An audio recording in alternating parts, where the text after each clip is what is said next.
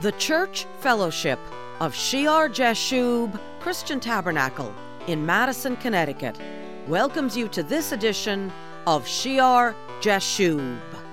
Today, we will begin the next sermon in the Heavenly Authority series. So let's join Bible teacher and author of the award-winning book, The Nature and Power of Prayer, Pastor Greg Scalzo.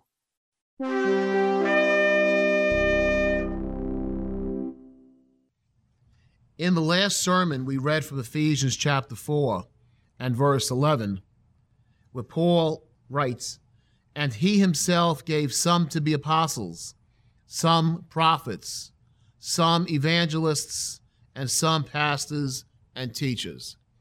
And the section we're on right now in the Heavenly Authority series concerns that section, some to be evangelists.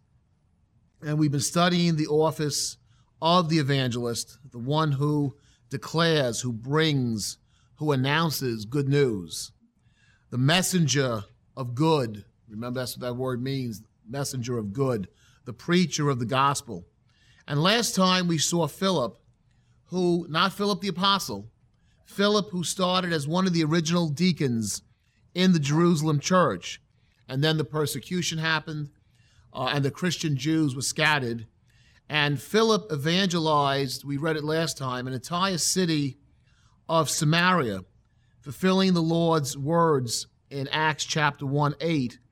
"But you shall receive power when the Holy Spirit has come upon you, and you shall be witnesses to me in Jerusalem and in all Judea and Samaria and to the end of the earth." And today we're going to see how Philip even begins the fulfillment of this last part, and to the end of the earth.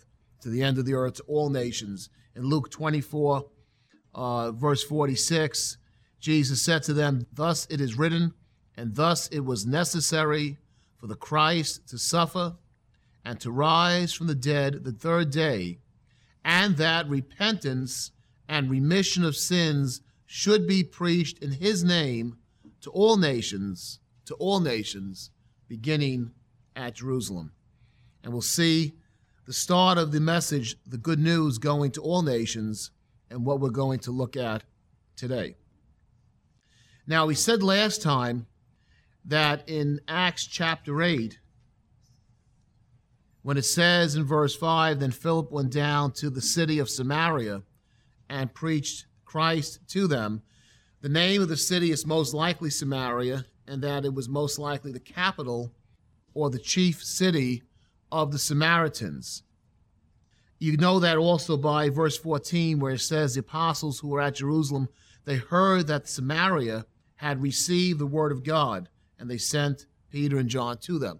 So you hear that Samaria received the word of God, and then later on in verse 25, when Peter and John return, it says they go into many villages or towns of Samaria. So the translation that Philip went down to the city of Samaria is probably accurate. It's probably the chief city of Samaria. At the very least, it's a major city of Samaria that he goes into.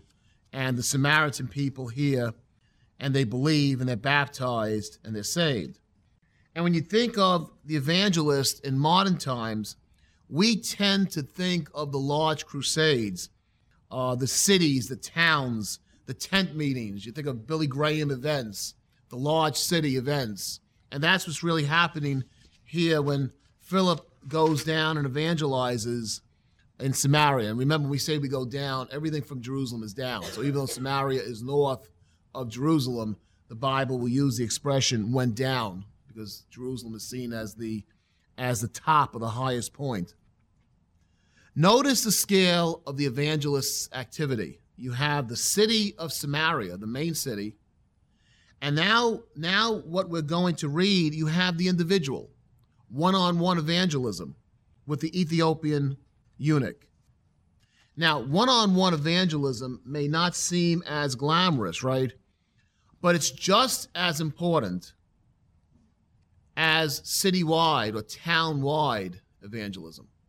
And often the results of one-on-one evangelism will and can reach multitudes. Everyone likes the more glamorous positions, but it was just as important for Philip to preach to the one man as it was for him to preach to the city of Samaria. If you reread in Acts chapter 8, verse 25, so when they had testified and preached the word of the Lord, they, Peter and John, returned to Jerusalem, preaching the gospel in many villages of the Samaritans. Verse 26, now an angel of the Lord spoke to Philip, saying, arise and go toward the south, along the road which goes down from Jerusalem to Gaza. This is desert. So here the apostles are preaching in the villages as they go back to Jerusalem, but Philip gets very clear direction from God through an angel. An angel of the Lord speaks to Philip and tells him, you have to go down south. You have to get specifically on that road that goes from Jerusalem to Gaza. This is desert. And, you know, the English pronunciation of that area has always been, up to modern times, Gaza. Current pronunciation is now Gaza because of the influence of the current pronunciations in the Middle East. So from this point on, I'll use Gaza. But Gaza is 50 miles southwest of Jerusalem, and it's 3 miles in from the Mediterranean. It's the southernmost city of Canaan. Remember, it was an ancient Philistine city.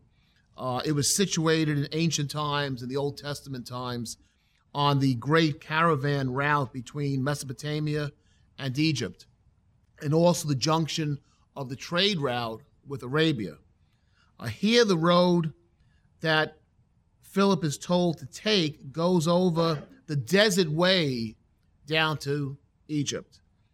And it's a desert or a desert road. So Luke has given us an idea of the very specifics of Philip's travel. And we have to understand that it takes a lot of courage for Philip to obey. He's going all alone on this desert road. He's going away from Israel. He's going down to Gaza, toward Egypt. And he's being obedient to the voice of the angel. And you see the need of the evangelist for, first of all, guidance. Where to go? Where do I go, Lord? I'm supposed to preach the good news. The evangelist is going out there preaching the good news. Where do I go to preach the good news? Here you have an actual messenger, an angel of the Lord to him. Later on in verse 29, we'll see how the Holy Spirit gives him guidance. And then, very dramatically, in verse 39, the Spirit of the Lord will actually pick him up and bring him where he should be. So there needs to be guidance for the evangelist to know where to go. There must be obedience to go then where he's led, to obey the guidance he's received. And then there needs to be courage. There must be courage for the journey. And sometimes it's a desert road. Sometimes it's dangerous, it's harsh, it may be deserted, lonely. The evangelist, when he travels over significant areas to proclaim the gospel, in many ways, that office then becomes similar to what we call missionaries, right, today. When you get on the road to go to another place to proclaim the gospel of Jesus Christ. So when he's traveling out like that, it's very similar to what we designate a missionary. And notice that God leads, even as with the apostles, God is leading him where to go. It's not a work of the flesh. It's not just because some organization or board says you're going to go here. This is important to missionary work today. The Lord must be in the decision. God must lead. And this way, then, what will happen will be anointed by God. You know there's a high degree of success. There's the protection available from the obedience in the Lord when God leads. When man leads, when it's just a decision of some group of men who have not sought the Lord, and they say, well, you go here, it can be devastating. The evangelist, the missionary, must go out by the leading of God. And not to make too big an issue of it, but We see here Philip alone on that road. There's no family mentioned, right? He's probably not married yet. Later on, years later, we'll see Philip settle down, married, with daughters who are prophetesses. And he settled down in Caesarea. He's been there for many years. That's in Acts chapter 21, and he's still called an evangelist. Matter of fact, that's the place he is designated in Acts chapter 21, an evangelist. So there's evangelism that's near home, and there is evangelism on the road or far away. And if it's evangelism on the road, like missionaries have to do when they go into strange countries, and if that road is dangerous or it's an unknown journey, I believe the one called to evangelize should be very sensitive to the fact that it may not be the place for family. Sometimes this wisdom has been lacking from some missionary efforts. Maybe there's a time for bringing believing families once there's the initial contact, the initial conversions, it's established. But there's a time also only for the male missionaries to go out. There's a time for everything, and it requires wisdom, and wisdom is really understanding God's timing. Wisdom is understanding the timing of God and the guidance of God. And again, it goes back to God leading. But if you go out on that dangerous road, even if God calls you to, and you bring those who should not be there with you, again, the result can be devastating. So you see what happens when you get into the mode of organizations that have a history of doing things a certain way. The evangelist must be sensitive to God's leading, his way, how God wants it done, because you could fall into the trap of just saying, well, we've always done it this way. We've always brought families. We always looked at a map and said, well, that place hasn't been evangelized. Let's just go there. And actually be doing evangelism not in the will of God. And you can have the long-term things can happen positive. The Lord can use it. But short-term, you can hear many terrible stories about going out and evangelizing in the flesh as opposed to in the spirit. Verse 27, so he, Philip, arose and went. He's obedient.